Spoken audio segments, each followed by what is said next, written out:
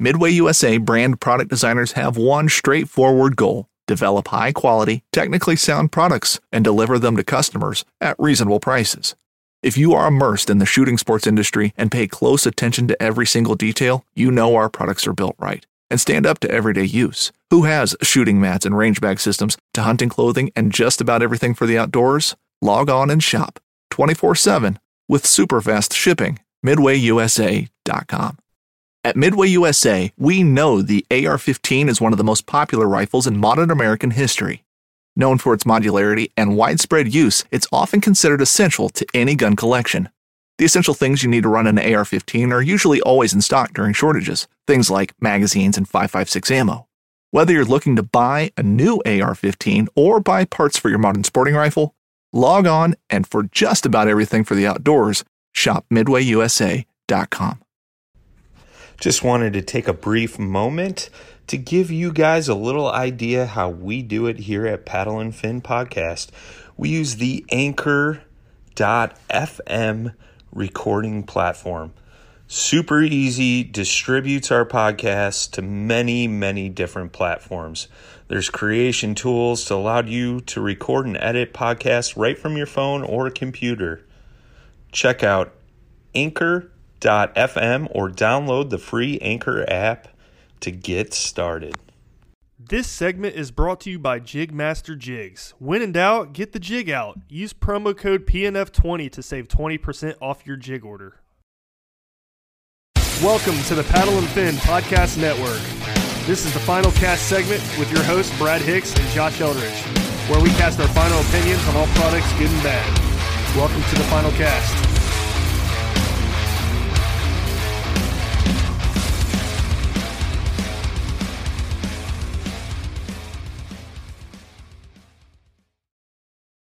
Welcome back to the Paddle and Fin Network. This is the Final Cast. I'm your host, Josh. I'm Brad.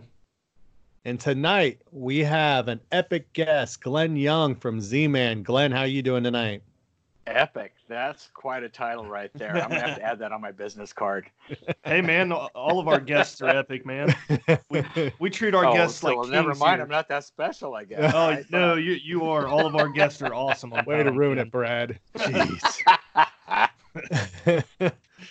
Glenn decided to sit down and talk chatterbaits because you know why?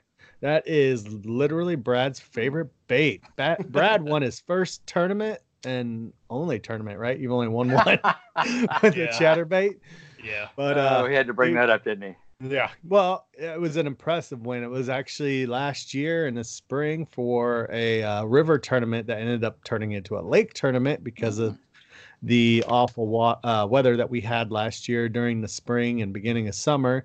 Mm-hmm. And Brad put on a showing for everybody and basically showed everybody how a chatterbait needs to be thrown in muddy 6 foot, above pool type of water. So that's he put on a where clinic. It shines. Yeah. Hey, everybody started calling me Bradderbait after that. I'm not going to touch that. So, Glenn, why don't you go ahead and tell us a little bit about yourself, what you do for Z-Man, and sure, whatever else you'd like to share. Sure. I'm the national sales manager for Z-Man. I also handle all international sales as well. And I've been with Z-Man for a little over 10 years now.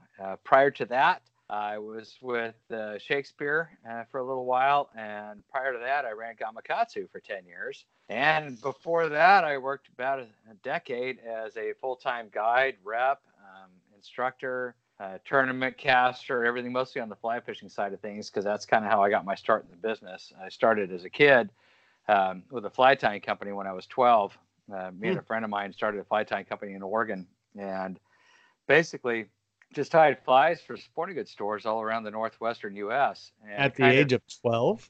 Yeah, that's when we started. Yeah, well, it was mostly because we loved fly fishing, but our parents wouldn't buy us the equipment we really wanted. And they said, look, if you want to buy this stuff, we'll support you, but, you got to work for it. So we started tying flies professionally and did that all the way through high school. It was great. We made a lot of money, spent every penny we ever made. Never saved any of it because we blew it all on fishing equipment, which was the whole point of the deal to begin with. And It was fantastic, and me and my partner we're still best friends to this day, and we're both still in the industry. Actually, he works on the travel side of things, and he's managed lodges and stuff. And I kind of went off when I got out of the military. I kind of got back into the fishing thing as a guide and fly fishing instructor and tournament caster and all that. And I guess I've been a lifer in this industry only because I have a passion for it. I love fishing. Period.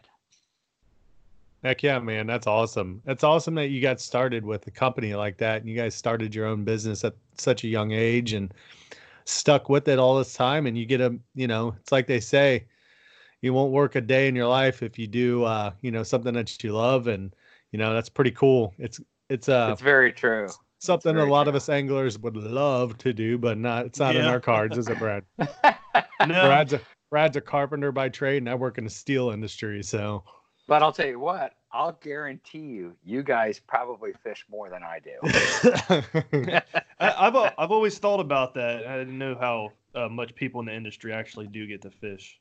It's honestly, it's not as often as you'd think. For me, being in the industry as long as I have, I've been on numerous television shows and I've appeared on a lot of different YouTube videos and things like that over the years for different companies. And I've been fortunate. I've been able to travel the world doing this. And so people who know me from the videos that I've been in. So that's all they know of me. There are no videos of me sitting in front of spreadsheets all day. Mm-hmm. There are only videos of me fishing and catching fish. So they assume that's what I do. And granted, I do get to fish a fair amount. I've had the opportunity to fish a lot of great places. But, and this is what I tell people, I do seminars for colleges and high schools and stuff too. And first question I'll ask these guys when I walk into a room, because a lot of them who know me, I walk in and I'm a rock star to these guys. So I walk in and I ask them one question: how many of you in this room want my job? And every hand goes up. And I say, okay, now let's get something straight. Before you make your career choices, let's understand there are two things you will not get in this industry. The first is wealthy. The second is time to fish. So you better keep that in mind before you decide to jump into this business full time. Yeah. And like I said, there are worse businesses to be in, but the fact is I don't get to fish as often as people think I do. Yeah. Yeah, that's true. Yeah, you hear that often also. I still enjoy it. Yeah, I mean, that's just the fact. I mean, this is a business. And, most of the time I'm busy running the business. That's what I do. Yeah, you mentioned international too, right? Yeah, I do. Yeah, I do all the international sales as well. That was awesome. I think in 2015, I got to spend a couple of weeks in Australia because we're the number one lure brand there and have been for many years. And I got to go down there and train up a bunch of the salespeople and stuff down there. And I got an opportunity to fish while I was there and film some videos and stuff with guys. And this year I get to go to Europe for the European Tackle Show. So, I mean, I've been fortunate. When I was with Gamakatsu, I got to go to Japan a few times. And, I've been very, very fortunate. I have, so it's not like, oh, I never get to fish and this job sucks. I mean, it's a, it's a great gig. I just don't get to fish as much as I would really like to because I love fishing. That's awesome. So, kind of going off what you were just talking about with visiting Japan, I've always kind of had, you see that there's a lot of, fishing lure tackle companies that are based out of Japan. And is it as big as it is here in Japan? I wouldn't say it's as big as it is here only because of the population base and the access to fishing that they have. From what we see on our end, we presume that it is huge. And fishing is a huge part of their life over there. But the bass fishing part of it is very, very small. Most of their fishing is done in saltwater. And if you ever want to see some really funny videos, go look up ayu fishing in Japan, because, I mean, that's one of the things that they do over there in some of the rivers they have there. And it's where they're using a telescoping rod that's like 25 to 30 feet long. And they've got a live ayu on the other end of it that's got hooks hanging all over it that they lower into another hole to snag another ayu that tries to attack it. And then they throw it into a tiny little net in the air. So it's... Wow, I mean, it's a crazy fishery, and they spend thousands upon thousands of dollars to do it. But the thing with the Japanese tackle industry, and I think the thing that most of us here in the West have learned to appreciate, is their craftsmanship. Yeah. You know, when they sit down to design a lure or a method or anything like that, it's very, very detailed, very precise. I mean, they don't just rush something to market. They test it for a long time, and there's a lot that goes into every bit of it. It's probably a lot more artful over there than a lot of the lure businesses here. Right. Yeah, I mean, you kind of see some of the companies out there, they'll start cutting us corners with the cheaper hooks and Yeah. just it's well known in the industry how a lot of people, as soon as they buy a jerk bait, they're switching out the hooks of it. So yeah, I've been a subscriber for Mystery Tackle Box, and there's a huge difference in the American made products versus the Japanese products as far as like the hardware that comes already installed on your lures. And it's kind of crazy to see the difference. And like you said, the craftsmanship that you see, and even like the attention to color and detail within, it's just second to none, really, when it comes down to it. Well, there's a huge pride factor involved for them too. Yeah. I mean, they're not going to put something out that anybody would want to perceive as junk. You know, I mean, working for Gamakatsu for 10 years, I learned that in the hook industry. I mean, you could say it's just bending wire and putting a point on the end. But the amount of time and care and thought that they put into every single hook that they ever engineered, designed, or built is what put them on the map. It wasn't just, let's run some wire through a mill and, hey, here's a pointy thing and I hope it holds up for you. I mean, they took their time and crafted every single hook that they made. They were, by far, when I started with them, they were nothing. I mean, nobody knew who they were, and people were telling me, man, ain't no way nobody's going to spend $2.99 on a pack of hooks. And right. And now what look at now for a pack of hooks, right? You'd love to pay $2.99 for a pack of hooks. Yeah, but especially but back then, but back then nobody would even conceive of spending money, that kind of money, on a hook until you explained to them. It's like, well, all right, you spent how much on your rod, how much on your reel, you made sure you bought the best line that there was on the market so it wouldn't break, and you really want to put a piece of crap hook at the end of all of that, the one piece that has to hold on to what you just spent a fortune to pursue? Right. No. You know, it's like, no, you really want to, that's the most important part of the whole thing right there. That and the line. Yes. And so that's really kind of what got Gamakatsu going, was that whole perceived quality, you know, and it's still there. I mean, they engineer their own steel. They do everything right there in their own facility. They don't farm stuff out. They don't source stuff out to other countries. You know, they take pride in the fact that they craft everything. Yeah. Nice. So Glenn happens to be a kayak fisherman as well. I am. Glenn said that he is a 99.9% kayak fisherman. Yep. And so you want to tell us how you got into kayak fishing? What kind of boat you got going on right now? I couldn't afford a boat, so that's what got me into kayak fishing. Same here. Yeah, exactly. That's what a lot of us do, Make it right? really simple. I mean, I started fishing out of kayaks in the Northwest when I was living out there. And I just found it so convenient because I could launch it anywhere. Right. There were a lot of creeks and rivers and places that I could get to in my kayak that the guys in boats just couldn't get to. And I found that the gas was a lot cheaper in my kayak too. It didn't cost nearly as much to fill that up. And so, I mean, I've always just been, even when I was a kid, I mean, me and my buddy fished out of float tubes forever. You know, we didn't buy boats and stuff. We fished out of float tubes, you know, and even back, and I'll tell you a funny float tube story. When we first bought our float tubes in '79, that's going back a ways, people didn't know what those were. And they would see us out in the water paddling. It was like, y'all got a motor under that thing? How you getting around? They couldn't understand the concept of having little scuba fins and moving around. And the one time that actually came in handy for me was when I was stationed in San Antonio. I used to go out and fish a place called Calaveras Lake, and I would take my float tube out there, which the first thing you have to understand when you fish a float tube anywhere in Texas is you realize that you're a rest stop for water moccasins. Oh. So you have to be armed because they're out there swimming around. They just see an island. It's like, oh, thank God, an island. And they really see you as an opportunity to rest. Yeah. But I was fishing off the face of the dam, and I was annihilating the stripers.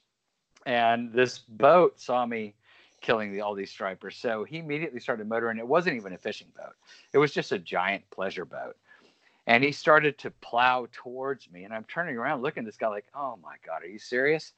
And the guy on the bow of the boat turned back to the guy driving it and threw his hands up in the air, waving at him to stop. Whoa, whoa, stop, stop, stop! And he looks at me and he says, "Are you standing up out there?" And I immediately said, "Yeah, it's super shallow. I don't think I'd bring that big boat in here if I were you." He said, "Oh my God, thanks, man." And they turned around and left. That's awesome. Nice. They didn't understand that it was 60 feet deep where I was fishing right there. But those were details that I didn't need to tell them. So I've always kind of been that kind of an angler, the guy that's, I like the access. I like having control over where I can launch and where I can put in. And fishing like a local isn't just about catching fish. It's about connecting with the environment and the people who call it home. It's about hearing the stories and traditions that have been passed down for generations and sharing unforgettable moments with the people you meet along the way. Fishing like a local is having an experience that stays with you forever. And with Fishing Booker, you can experience it too, no matter where you are. Discover your next adventure on Fishing Booker.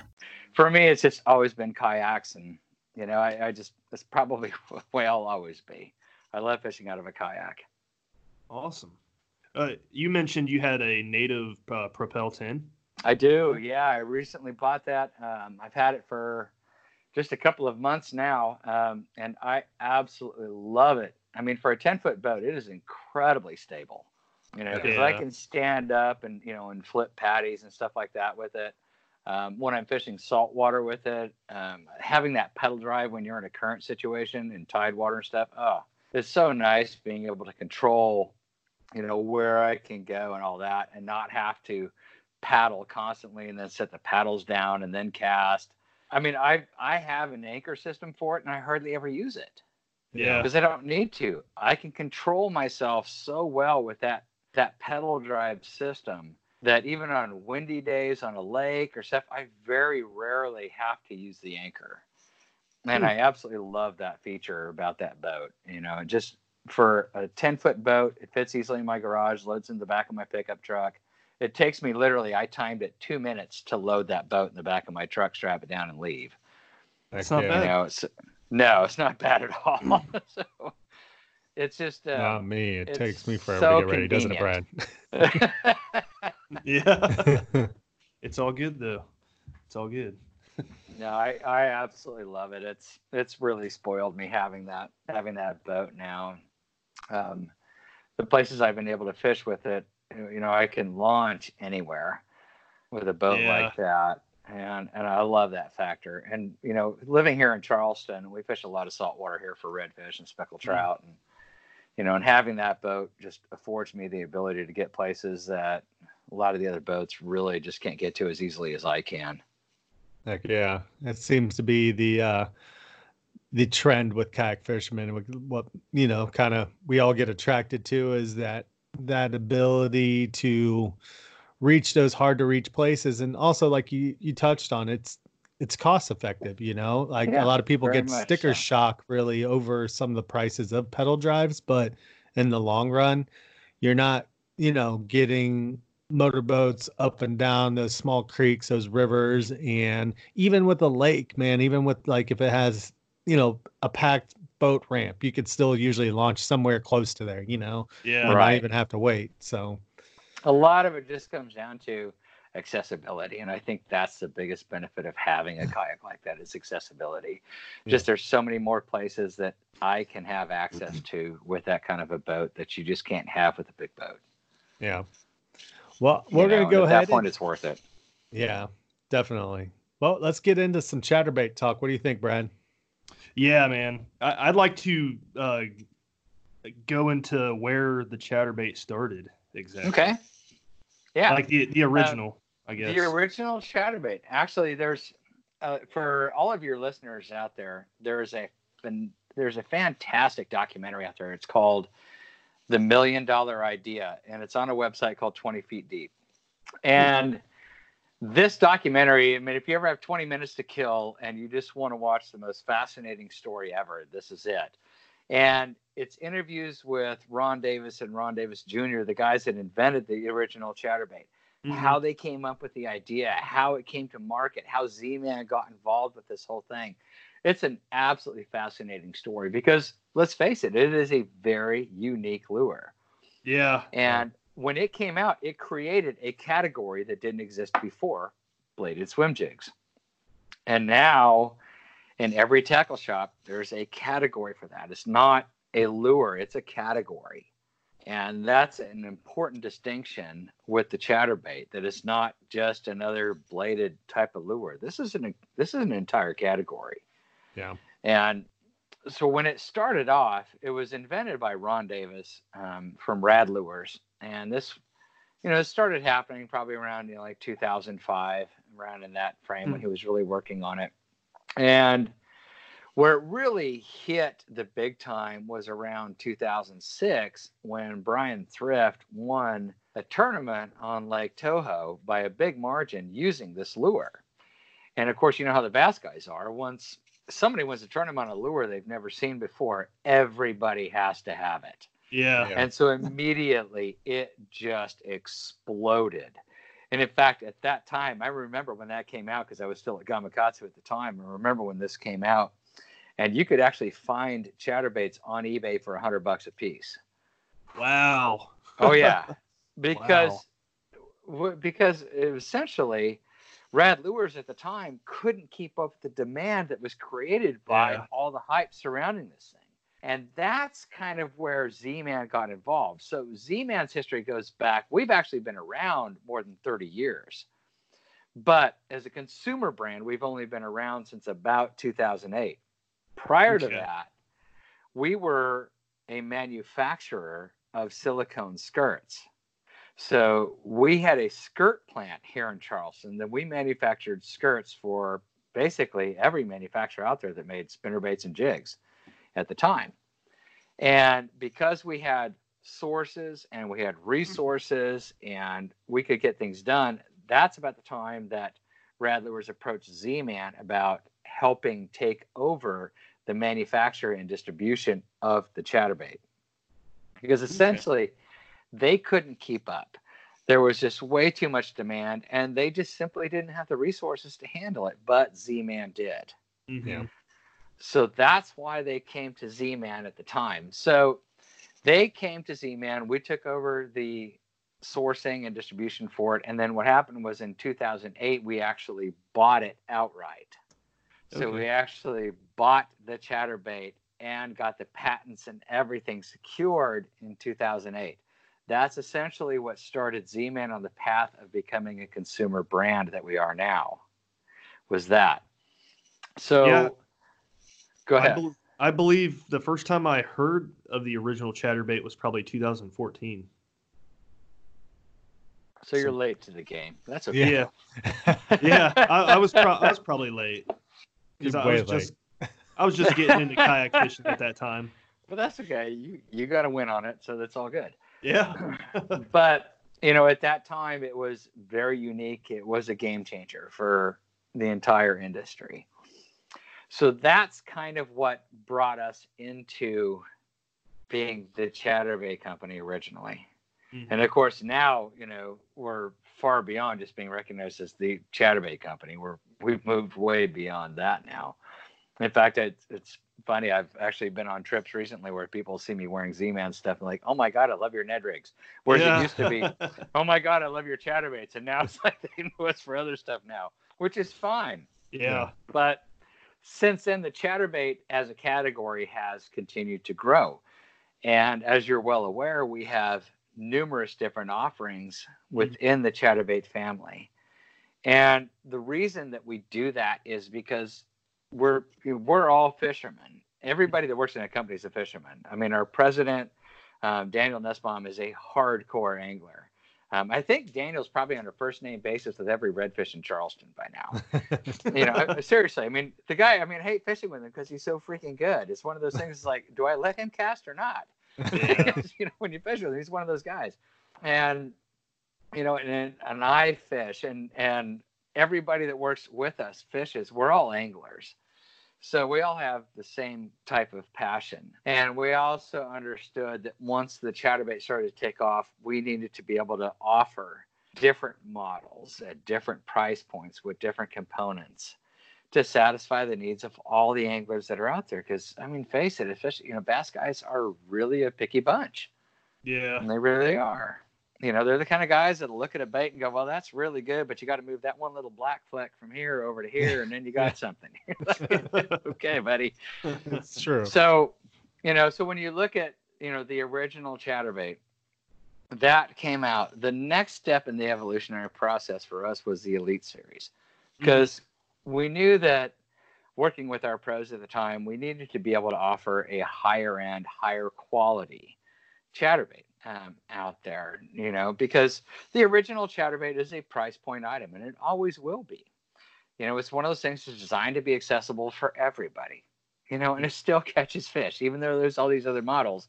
Bass haven't seemed to gotten the memo yet that, they can still eat this one. They don't have to take all the newer models.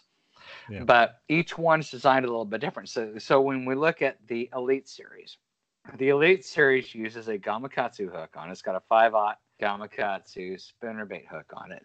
The head design's a little bit different than the original, in that it's a little bit flatter and wider than the original. And the blade is connected to not the hook eye, but a wire form at the front of that head. So it's close to the head so that it's designed to make contact with the head, on a retrieve. And that's the whole idea behind that.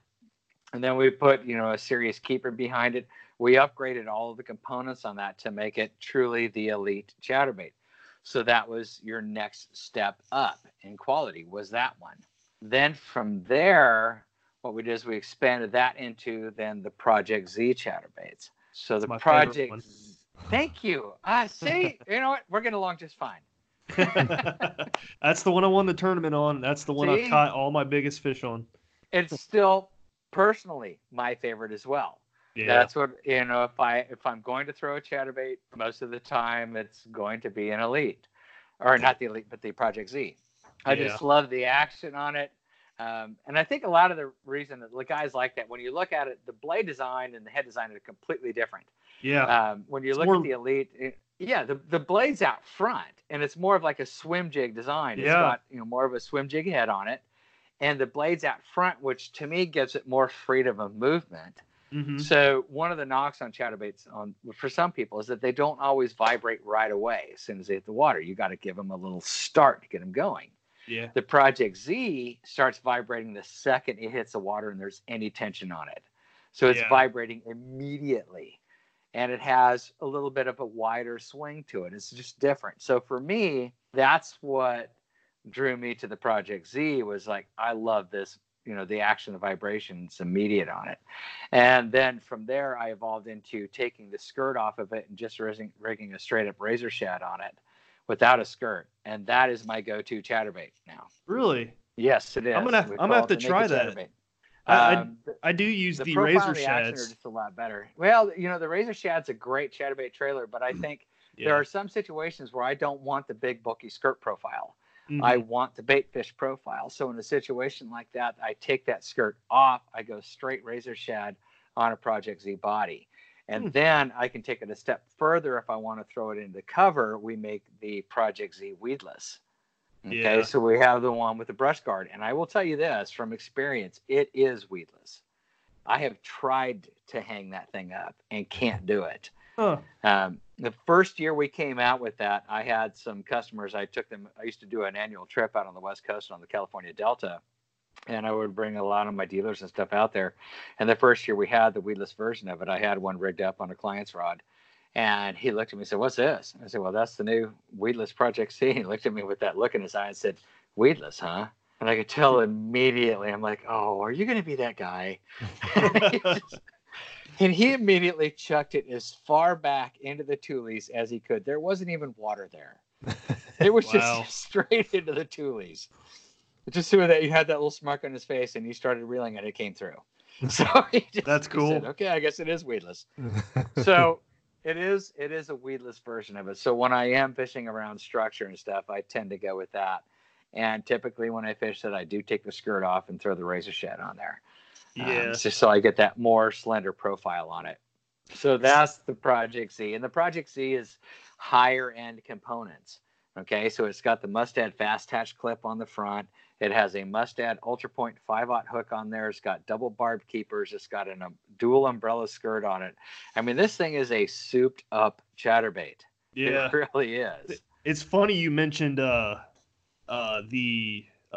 thing being such like a swim bait type bladed jig. That's what I literally tell everybody that, and I feel like that bait shines in grassy situations. And I like to throw mine with a turbo crawl trailer, actually. Oh, that's a good one too.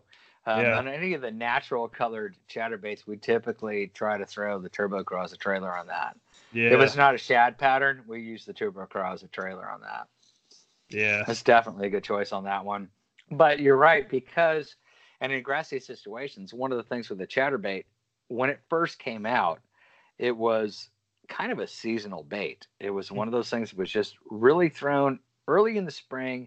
Grass is high. You've got to be able to bring it through grass, and a chatterbait excels in grassy situations. Since then, of course, it's become a year-round go-to bait because there are so many different ways that you can throw it. But Knives, machetes, saws, and shears, multi-tools, shovels, swords, axes, spears, hatchets, and tomahawks. If it cuts, snips, slices, or chops, Midway USA has it. Find great gift ideas in our huge selection of pocket knives and other everyday carry folding knives. Make a statement or create a family legacy with one of our top-of-the-line hunting knives. We've got a great selection of manual and electric sharpeners, too. For just about everything for the outdoors, check out MidwayUSA.com. With the Project Z, because the blade is further out in front, it does tend to come through that grass pretty clean. It doesn't catch a whole lot coming through. It pretty much just chops its way through, and with that sleek head design, it really comes through the grass well. I think that's why a lot of guys like that. It's funny because, I watch the chatter going on, online and stuff with guys, and, everybody loves a jackhammer, which we'll get into, but you still got those guys like, no, I'll stick with my Project Z. That's me. You've probably seen my comments. No, man. I'm that same kind of guy. Yeah, that's the way I'll do it as well. But you have the Project Z. Then from there we moved into the next thing that came out was the Chatterbait Freedom, the one with the swing head design and kind of that that sleek bullet shaped head on it, with a wide gap hook on the back. That was designed to come out as a weedless chatterbait, and that was actually before we had the Chatterbait Project Z weedless. We had the Freedom. So the Freedom was designed to be that heavy cover type of chatterbait that you could bring it through the mats, the grass, timber, things like that without it hanging up. The thing with the Freedom, when it first came out, the thing that a lot of us have realized since then is that it is truly a situational chatterbait. It's the one that you want to throw when you are throwing into cover, because in open water, your hookup percentage is not very good on it. The reason is this: you're fishing a Texas rigged plastic on the back of a reaction bait. All right. So those two things don't always go well together. And as a real world example, back on the Delta, we were fishing the thicker tules. So I was throwing the Freedom at one time, and I was throwing into this patch of tules, and I caught 3 straight on that. The fourth fish, because the water's clear, I watched him pursue the chatterbait outside of the tules. Once he swiped at it, and I missed him. Because you have to remember that your cover take is different than your open water take. Your cover take is very deliberate. Fish tend to grab onto things and hold on to them more than what they do in open water. Open water, they tend to run at things, slash at things. They're hitting it on the move. So it's very, very different. And when you have a Texas rigged plastic on the back of a reaction bait like that, your hookup percentage isn't going to be as high because of that slashing take that they're using. So, and I got to see that firsthand. I watched him come out. I watched him swipe at it, and I saw me miss it firsthand. So I immediately understood, okay, look, this is where this bait shines, is in the cover. because they grab it, they hang on to it. I never missed one in cover. In open water, I didn't get every single one that hit it. So it was one of those things to where, you have to be mindful of where you're throwing each one of these different models. Yeah. So we had that. And then, of course, later on came the jackhammer. And the jackhammer was actually kind of a funny story, because Brett Height designed that, and there was a lot of pressure on us to bring it out. And we debated internally for quite a while as to whether or not we could actually sell a $16 chatterbait. Yeah. It's like, nobody's going to spend that kind of money on one of these things. I mean, there's no way. And of course, now we can't keep them in stock. Yeah. And, it was like, well, we should have started at 20. But, that everybody loves that thing. And one of the things that does make that different, and each one of these chatterbaits that we've mentioned so far has a different action from the other. Okay, so each one vibrates differently. Each one swims differently. Each one has a different profile in the water. The jackhammer has a little bit smaller profile when you look at it. It's not as big and bulky as, say, a Project Z. It's a little bit smaller profile when you look at the head design and things like that. And the head design is kind of curved on the bottom, and the blade is set up front, so it's a very super tight vibration. And it's designed to hunt a little bit more than what some of the other chatterbaits do. So on a standard retrieve, it's kind of going to hunt a little bit, go back and forth a little bit. Or if you make the retrieve a little bit more erratic, it's going to hunt a little bit more. And there are a lot of guys that say that's what makes the difference for the jackhammer, is that hunting action, which is one of the things that makes it so effective. Component-wise, high-quality components. It's got a Gamakatsu hook on there. It's got a decoy egg snap on there. The blade is actually a different thickness than the original chatterbaits. Okay, so it's a different thickness than the other ones. It's got, a dual keeper on there. It's got a hand-tied skirt on it. It's got an elaborate paint job on the head with eyes on there. There are a lot of things to set that apart. And people are like, how come it costs so much? The main reason that it's so expensive is because that's the one chatterbait we don't actually manufacture ourselves. We have to get it from Evergreen. Yeah. So we have to get it from Evergreen overseas, which costs that much more because we have to pay them, and then we have to get it shipped over. And then there's, all the, additional import fees and stuff like that. And it's actually the lowest margin item that we sell as a company. Yeah. It really That's is. interesting. And but we had to do that because we had to set that price at a point when we thought it would still be accessible. And that's why I say, looking back, I mean, shoot, we could have gone a couple bucks higher, and probably been just fine. But we wanted to try to keep that retail price as low as we could and still cover our cost to import it. Yeah. Right. Having no idea that it was going to explode the way that it has. Yeah. So there was. Go ahead, guys. I was going to say that if you're not tournament, if you're a tournament angler and you're not using these, man, you're not doing something right. Because it seems like every tournament angler out there is using this bait. Yeah, they are. Yeah. They are. I mean, pretty much everybody's fishing it. I mean, the Classic last year was one on it. So, I mean, everybody's throwing it. Yeah. Everybody has one in their box. And a lot of it is that perceived value that because it is more expensive, because of the different action, that it will catch more fish. And it's funny because the year that we launched that, it exploded immediately. And I remember laughing because I got an email from another tournament. I think it was an Elite Series event that was won on the original chatterbait, the $4.99 version. It's like 2 months after we launched the jackhammer, which everybody said is the greatest chatterbait ever. But it's like, well, the bass will still eat the other one. Yeah. They didn't know they were supposed to eat the jackhammer, and they still don't know that. It's funny you mentioned that because Derek Brundle was down at the 10 for the KBF, the 10 Invitational, and he was catching them. He was catching them on the original, but he could not get a bite on the jackhammer. And he gave one to his buddy who was like, "Use this, dude. They're biting this. They're not biting the jackhammer." I thought that was funny. That is funny. That is funny. And that's the kind of stuff that never makes it to the public viewers, right? Yeah. They all hear about the jackhammer and how great it is. But like you and I have already mentioned, I mean, I'm still going to go back to the Project Z, or actually it was a couple of weeks ago when I was fishing. I was on an outrageous topwater bite. It died. And I looked at my box and I had an original chatterbait already rigged up with a razor shad. So I threw that on and immediately started catching fish. Nice. So, and I'm like, but this isn't a jackhammer. These fish aren't supposed to hit this. Yeah. But a lot of it's that perceived value. If the guy has confidence in what he's throwing, he's going to fish better. He's going to catch more fish. And that's really what it comes down to. Yeah. If you have confidence in what you're throwing, you're going to catch fish. And now we look at, so we've expanded the lineup again since then. This last year, we introduced another Freedom chatterbait called the CFL. Mm-hmm. And this one's really cool. This might start to fall into one of my favorite categories here as I start to throw this thing a little bit more. I really like this one. This one has a football head. It's a swing head design, but it's a football head. And the blade is super close to the head. So picture, a blade on top of a football head really close. Wow. It's going to knock the crap out of it.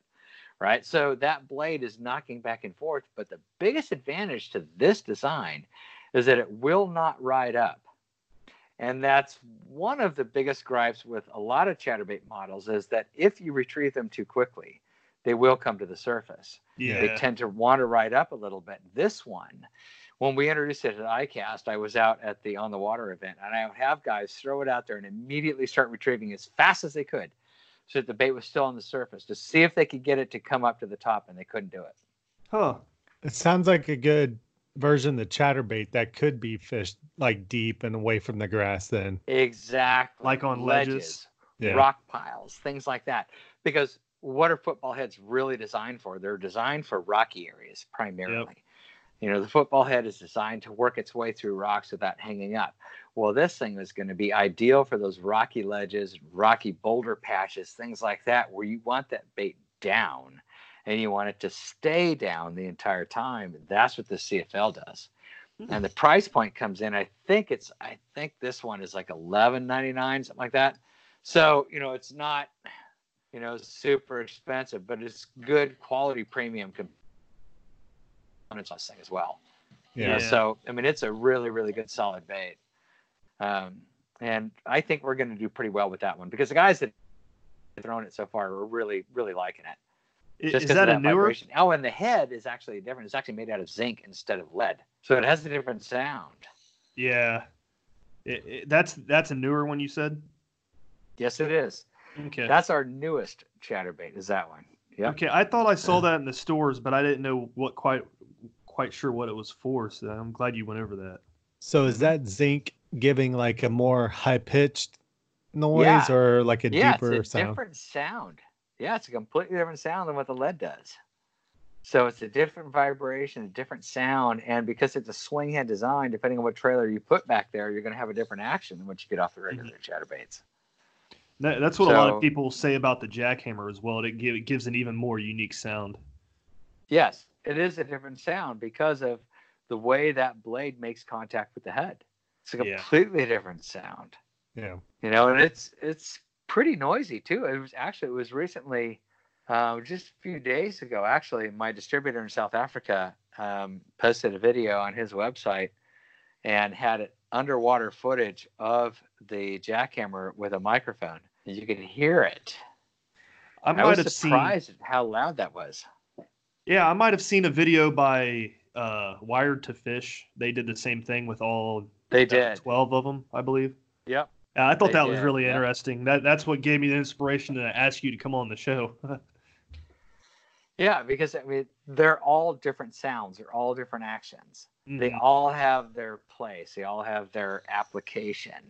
And a lot of it just comes down to personal preference. From the angler. Whatever you have confidence in. So we know what Brad's confident bait is. So. Well, I like the price point of that one as well. I just feel like it's like the best bang for your buck. And look, and I agree with you. I really do.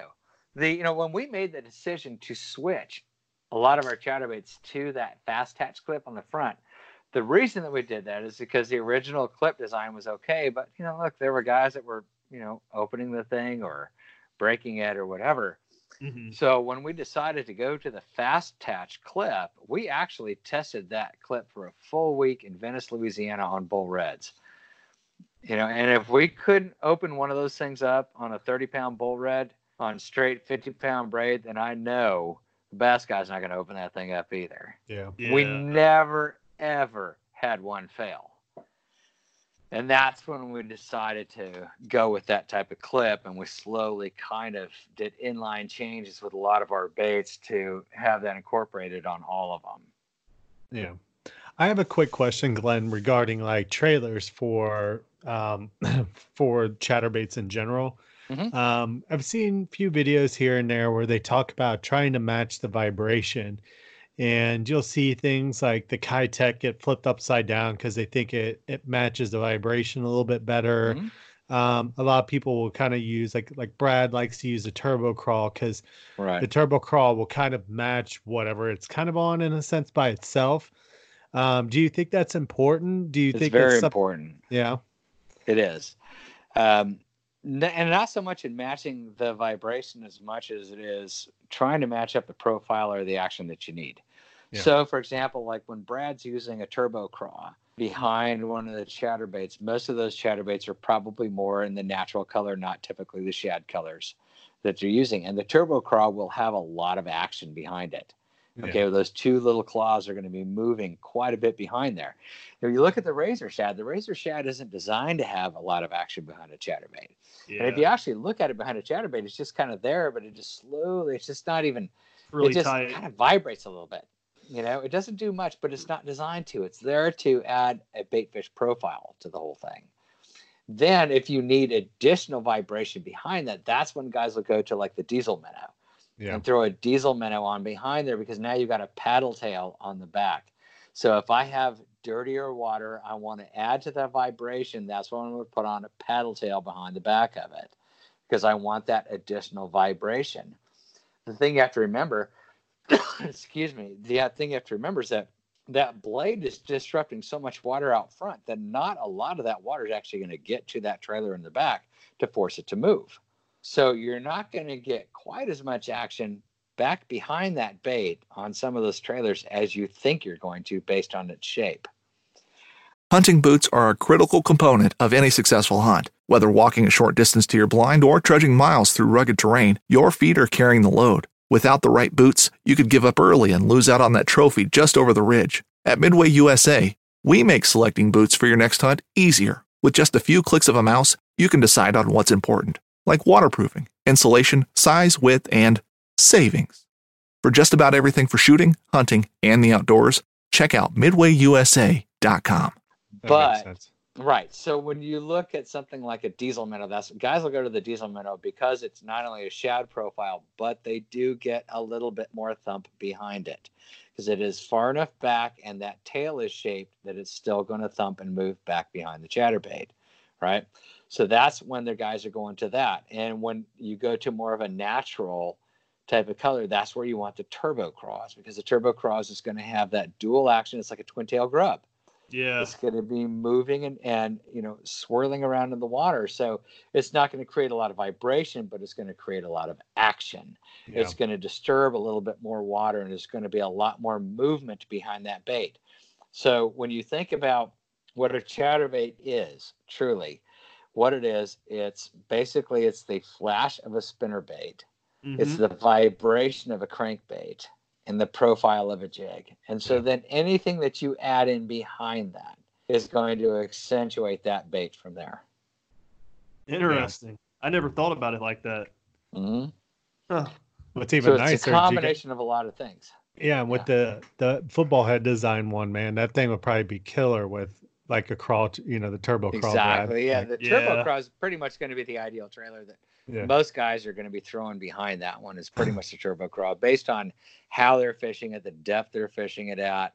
They're going to want the additional action of those, little trailers back behind that. Not only that, the other thing that you can do with it, a lot of guys will fish a chatterbait as a jig, and with a buoyant trailer on the back, like a turbo crawl, you can put it on the bottom, rip it up towards the top, let it go back down to the bottom. rip it towards the surface again, let it go back down. And that's one of the presentations that I don't think a lot of guys are doing with the chatterbait, that you don't hear about a lot, but it's frequently used by guys fishing deeper water. Yeah. Kentucky Lake, I feel like that one would shine. Yes. Yep. Oftentimes that's where we sell a lot of the heavier versions of the chatterbaits that we have, like the Project Z. We make up to a 1 ounce because of that. The jackhammer we make in 1.25 ounces because of fisheries like that, where the guys want to drop it off a ledge, get it down into deep water, rip it up, let it drop back down. And the thing is, if you're going to do that, you're going to have a trailer on the back that's going to provide some action and some buoyancy, so that when it does get to the bottom, it is going to stand up a little bit, so it can still be seen. Yeah. And you did mention something that kind of brought me back to when I first started using one, because I remember using it on Brad and I are primarily smallmouth guys. We fish rivers a lot, and I remember first throwing it with some spinning gear and stuff, but I would miss a lot of fish. And when you were bringing up the fact that, you're basically fishing a Texas rigged, single hook style bait. I remember even when I got into throwing bait casters, in my mind the whole time was, this is a moving bait. This is a moving bait. Yes. Oh, medium action kind of stuff you would throw with crankbaits. And I remember I would get hits, but I guess that's kind of where I was falling short as far as like what kind of rod, that I was using in a sense. And I think that's why you're starting to see more and more guys are throwing like medium heavy rods, because you're basically fishing, a Texas rig bait that happens to move, like you said. And I have yet to try that all last year until you kind of mentioned that. I had never really kind of put that in thought, like that single hook is going to be hard to throw on like a moderate action medium rod, or, to get a good hook set, I guess, Right. Yeah, it is. And a lot of times you got to remember, you have to let them load up on it. Yeah. I mean, it's a reaction bait, and a lot of times they're going to swipe at it and hopefully you get them. But still, you have to allow them to grab it, load up on it before you really try to drive that hook through them. And it's easier said than done, because look, I mean, I'm a smallmouth guy too. I mean, I'm a total smallmouth junkie. I lived in Columbia, South Carolina for 11 years, and I fished the Broad River all the time. Oh, yeah. And and my biggest smallmouth ever came on a chatterbait in that river. It was a 22-incher. Wow. And yeah, it was a heck of a fish. And that was on a chatterbait. And that was one of those ones I had to make sure he loaded up on it first. And I was fishing that one more as a jig. I was actually casting upriver, working it back down through a seam line as a jig when he hit that. So I did have the opportunity to let him pick it up, feel it, and hit him, instead of, a lot of times when you're throwing a chatterbait, it's a chuck and wind lure primarily. Yeah. You throw it, you wind it back in. So you're getting a lot of those swiping takes and things like that. So the rod action has to be such that it allows you to let the fish grab it, load up on it before you try to drive that hook through them. Yeah. You want to make sure that they have it. That's the main thing. And with reaction lures, a lot of times they don't. I mean, that's just the nature of fishing reaction lures. Yeah. A lot of times it's an investigative strike. They don't always get it. They just kind of slap at it. You're not always going to get those fish. Yeah. So let me ask you this. Me and Josh are both smallmouth fishermen, as mentioned before. What chatterbait are you throwing in the river? Primarily, actually, that biggest one I caught was on an Elite series. Okay. That was on the Elite in the bluegill color. But most of the time, if I'm fishing the river, that's typically where I've pretty much gone to the Naked Project Z with a razor shad. That's pretty much what I'm throwing most of the time in the river. I just feel like that profile just suits the river fishing better. I like the action that I get off of it. I like the control that I have over that particular bait without a skirt on it, controlling the profile, the action of it, all that. For me, it's just, it's a confidence thing. So we all kind of gravitate towards our comfort zone. And for me, that bait is my comfort zone when it comes to smallies in the river. So I typically throw that one quite a bit. And do you guys offer like your chatterbaits without the skirts? Or... We don't actually. No. We've looked at that in the past, and I'm not going to say we won't offer it in the future, but for right now, we don't. We just kind of leave it up to the angler. Yeah. You guys pick your trailer, you pick the profile you want. Because honestly, if the water's dirty, I'm going to leave the skirt on. I want the big profile in dirty water. I mean, I have to. But the Broad River typically runs very clear. Very seldom was I fishing it when it was just blown to hell and just chocolate milk. Most of the time, that river was clear. And when that water's clear, I take the skirt off every single time. Complete opposite of our rivers here in Ohio. They're always a mess here. If they're dirty, then that's typically why you're probably throwing the darker colors using a turbo crawl in the back. Yep. You need as much noise as you can get out of that thing. Yep. I told Brad to start adding glass beads to his line too. You should just start lining up beads with spacers in between them on your line leading up to your bait. So every time you jerk it, it's like click, click, click, click, click. That's funny. Somebody's like, the fish are like, is that a boat? No, you always think of smallmouth. You always think of smaller baits. I didn't know if you threw like smaller chatterbaits or anything. Not at all. No, not at all. To me, a smallmouth is a very opportunistic predator fish. I mean, they're very aggressive by nature. I've caught them on huge baits. In fact, I think the one I had to laugh at the most on the Broad was I was throwing our Streak XL, which is an 8-inch jerk bait. And I had it rigged on a 12-aught EWG, and I put a G-stinger on the back of it, rigged up top, just because, I mean, it's, there's no way in hell they're going to get a 12-aught in their mouth. And the first cast I made with that into a pocket, I hooked a 16-inch smallmouth who came in without the stinger hook in him, but the 12-aught through the roof of his mouth. So, wow. So I discount nothing when it comes to smallies. I mean, they're just aggressive fish. When they want to kill something, they're going to kill it. It's true. Like, I mean, I did downsize my swim baits over the, past couple of years. But I mean, when I first started throwing them, I was throwing the 5-inch Kitex at them all the time. And I caught a lot of big fish like that. So, I kind of think that when you do downsize, it just kind of starts to match the hatch a little bit more, at least where we live, Yeah. But I mean, because it's kind of rare for you to see. I mean, we have big shad in our river systems, but they kind of come and go real quick. Like I've only seen like a big school of big shad. Like I'm talking like over 5 to 6 inches, like maybe once. Mainly everything that we have around here in Ohio tends to be on the smaller side. You're looking at 3 inches or less a lot of times. Right. Yeah. So. Well, and that's typically where, for me, when I go back, when I'm not throwing a chatterbait in the river, I'm typically fishing our 3-inch minnows. Mm-hmm. And that's one of my go-to baits. And it's also my favorite topwater bait is that, because I can throw that on an unweighted hook because the material's buoyant. It's basically a surface bait. So I can run that across shallow riffles and things like that, keep it up top, or I'll rig it on like an 1/8 ounce EWG. And, I can slow the swimming retrieve down, control the sink rate a lot better.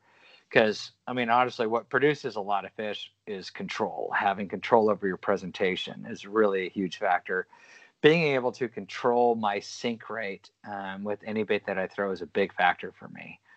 So I want to be able to control my depth. I want to control my retrieve speed.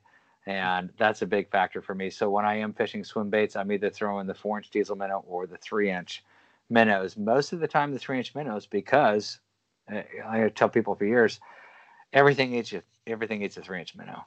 Yeah. I mean, what doesn't eat that? Everybody eats that.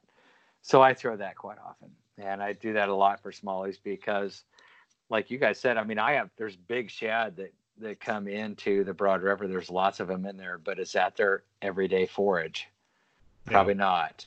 Their everyday forage is the smaller, more available bait fish that they can run into. So that's what I'm going to try to, appeal to them with, is that. Yeah. This upcoming concert season will be all about the boots, and Tecovas is your stop for the best in Western style. Tecovas has seasonal and limited edition offerings this spring and summer, including men's and women's boots, apparel, hats, bags, and more. All Tecovas boots are made by hand in a time-honored tradition with timeless styles that are always on trend. And Tecovas has first wear comfort with little to no break-in period. It's hard to find this level of comfort paired with this level of style. Stop by your local Tecovas store, have a complimentary drink or two, that's WCB style, and shop new styles. The smell of fresh leather and friendly staff are at your service. Many stores even have leather custom branding to make your boots truly personalized. And with regular live music and events, there's no in-store experience like it.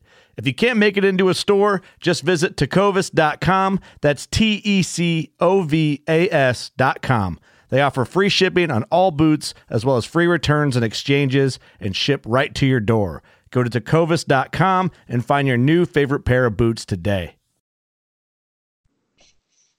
So, Brad, you got anything else?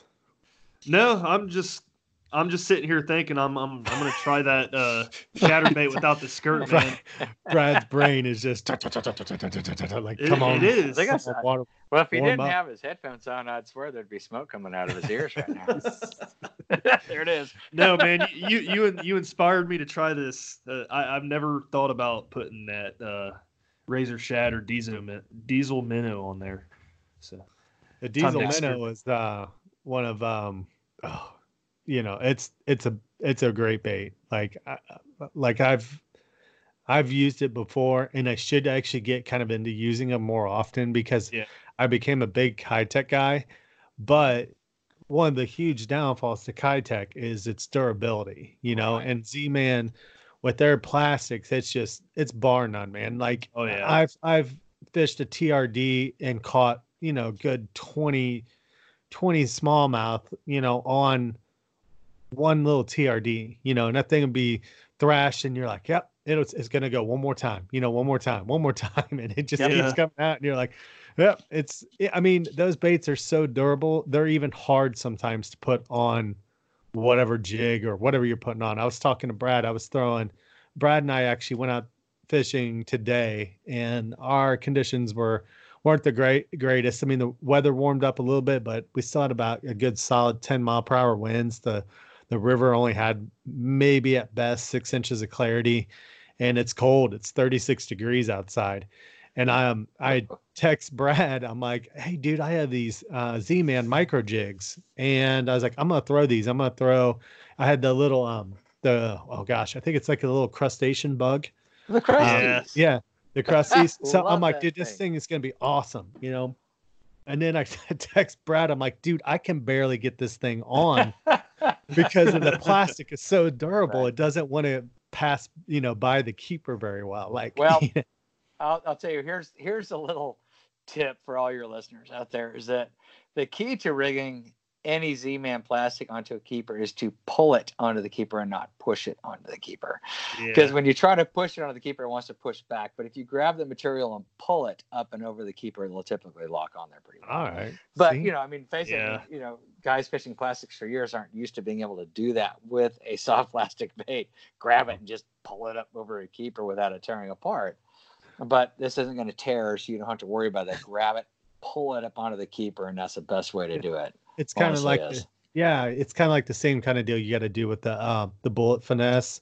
Yeah, you do. The little EWG style. Okay, I got you. Yeah. I wish I would have thought of that because I've done it with those 100 times. Yeah, I've done them with the turbo crawls. So. Yeah, just pull, don't push. That's the easiest way to rig it. It honestly is. But like I said, most guys aren't used to being able to do that or having to do that with their plastics. Yeah. And going back to your point with the diesel minnows and the swim baits, I think one advantage that we do have outside of the durability is we can make our baits softer than a lot of other companies can. Because of that, like the diesel minnow and the regular minnows have such a softer body that it takes nothing to make that tail move. Nothing at all. Any movement at all gets that tail immediately going in the water. Because, when you use regular plastics, if you want to make them durable, you have to make them harder. And when you make them harder, you basically kill the action.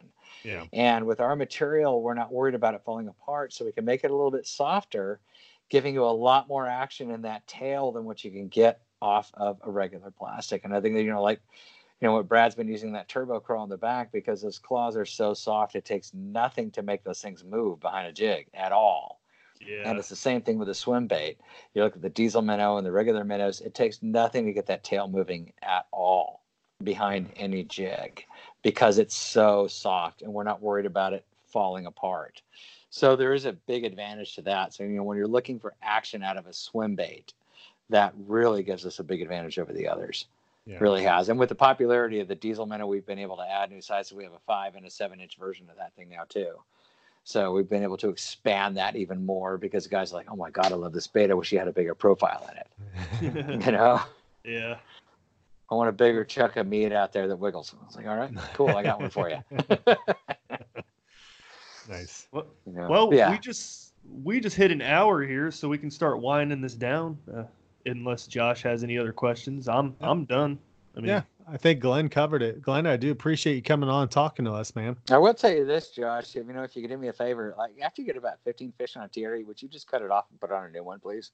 Help my brother out here, okay? I got a kid in college, man. I mean, come on. I'm sorry, but I mean, that thing is, Brad and I were laughing. We're out there and I'm like, I've got this TRD, man. I was like, it's covered in grass still. It's like, it was a mess. And I'm like, but there's not like a single tear on it. Like, yeah. I think I've caught probably close to 25 fish on one TRD in a day. Oh, I believe it. Yeah. I mean, I think the best we ever had was we had a guy send in a 4-inch finesse worm that caught 238 bass. Wow. What was it? 238 bass. There was like 6 crappie and a couple of warmouth or something. It was just like stupid statistics on this thing. Wow. You know? Yeah. That's crazy. One thing, like you said, like it's real nice because you guys have that buoyancy too. And a lot of times when you get the buoyancy, it's just a big factor.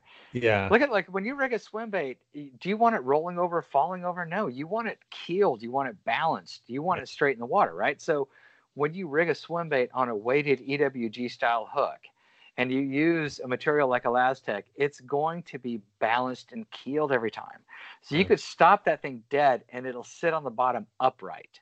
Yeah. It won't roll over or fall over. And for us here in Charleston, it's a huge factor for us. When we use weighted EWGs or things like our weighted chin locks, it keeps us out of the oyster beds, because that bait is not going to roll over or grab oysters or anything like that. Yeah. It's going to just simply come right over the top of those oysters and never fall over or roll over. And regardless of my retrieve speed or letting it sink to the bottom, I know exactly what that bait is doing every second it's in the water. And that goes back to what we mentioned about control. Controlling your presentation is what produces fish. And that's a big factor right there, having that control. And that buoyancy is a major factor in your control over your presentation. Yeah, I mean, if you got baits that are falling over, can you imagine you're a fish and you're standing there like, oh, that looks good. Oh, why did it just fall over like that? What's happening? Hey, that looks. Oh, no, it doesn't. Nope, that's garbage. Never mind. I was going to eat it. And then, no, I'm not going to. That's funny. All right, Glenn. Well, like I said before, we do appreciate you coming on. Anytime you feel like, you guys are awesome. Yeah, Thanks. if you feel like ever coming on the podcast, just reach out to Brad and I. We'll be more than happy to have you back on. Yeah, I'd love to do it again. I mean, there's so many techniques and different things out there to talk about when it comes to fishing that I'd be happy to come on and talk to you guys anytime. Need to refer you over to our Bass Fishing for Noobs segment. Yeah, there you go. He talks techniques with like big anglers all across the industry, so that'd be cool. Yeah, I'd love to do it anytime for you guys. Anytime. Thanks. So you got any anybody you'd like to thank? Sponsor shout outs, where people can follow you? My employer, Zman. Yeah. One. And I mean, honestly, I'm one of the luckiest people on the planet. I really am. I'm very fortunate to be doing what I'm doing. And I tell people all the time that even if I didn't work for Z-Man, I'd still be fishing this stuff just because I just love the quality. I love the control and everything I get out of fishing with this kind of stuff. And, I encourage people to get out and fish as often as they can. And that's really what this is about. Just get out and have fun. Yeah. You know, there's a lot of tournament guys out there that are highly competitive. I'm not, honestly, and going on as many decades as I've been in this industry, I can count on one hand the number of actual tournaments I've fished in my life. Seriously. You know, when I fish, it's for me. I just love to just take the kayak out and just go float around by myself in just total solitude where it's nice and quiet and just enjoy some time on the water. You know, that's what it's about for me. I just love to go out and fish. You know, and it's always fun when I have buddies go out, and I'll get competitive with them. I really get competitive with them when they show up. God forbid any of the young guys that work for me, you know, start to outfish me. It gets bad then. But. Awesome. But, you know, it's one of those things that I enjoy every second I get on the water. And the reason that I get on the water is because I truly enjoy it. It's not to win prizes or anything or to shoot videos. It's just for me just to enjoy my time on the water, enjoy the resources that we have here because they're fantastic. Yeah, definitely. Where can people follow you on social media? Actually, if they wanted to follow me personally, it would be at Fish Rockstar, which actually that would be there's really an annoying story behind that we won't get into, but it's actually Fish_Rockstar behind that because I do have a musician background thingy that's tended to haunt me and follow me the rest of my life. So, but they can do that. And then, you know, at Z-Man Fishing for sure on Instagram and on Facebook. Because, I mean, we're constantly posting things. We love to share pictures that we get from people who follow us. You know, so if you're not following Z-Man right now, you need to.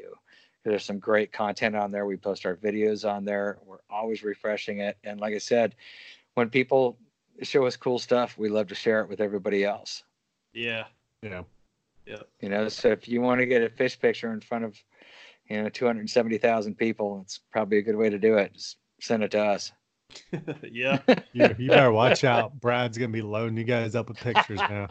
Tagging you every time I catch a fish on the Brad. Oh, there you go. I'm looking for it. Well, awesome. Again, thank you for coming on the show, Glenn. We'll talk to you some time down the road, I'm sure. And you have a good night. All right. You guys too. Thanks a lot again. I really appreciate the time. You guys are fantastic. Thank you, Glenn. All Thanks. right, buddy. Have a good night, everybody. All right. Bye. See ya.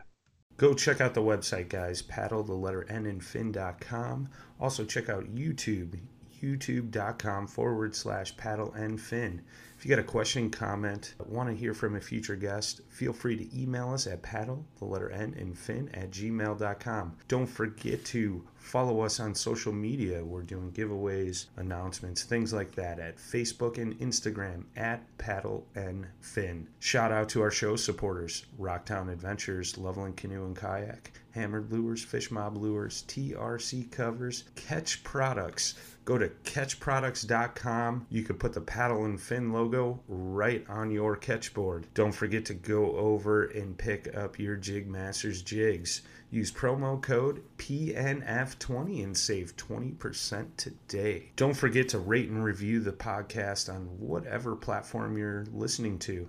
It helps grow the audience, helps others find our podcast. So please drop a 5-star rating in on the podcast platform you're listening on. Don't forget about the recycled plastics program, you guys. Take your used plastic baits, put them in an envelope, mail them to the address in the show notes. Our man Eric Richards at Hammered Lures melts those down, makes new baits, and donates them to various chapters of Heroes on the Water.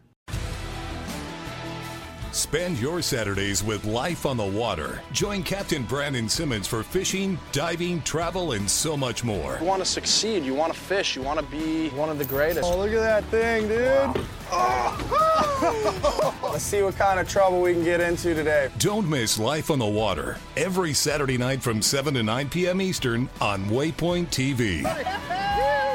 The destination for outdoor entertainment. You'd think, with 4 of us spread out on a tiny island, that the task of tagging a whitetail would not be a big thing. But, as I've learned, no matter where I've been, whitetails can be damn tricky. Pursuing wild game in wild places. Tune in to Hunt Stand Presents Saturdays at 8:30 p.m. Eastern.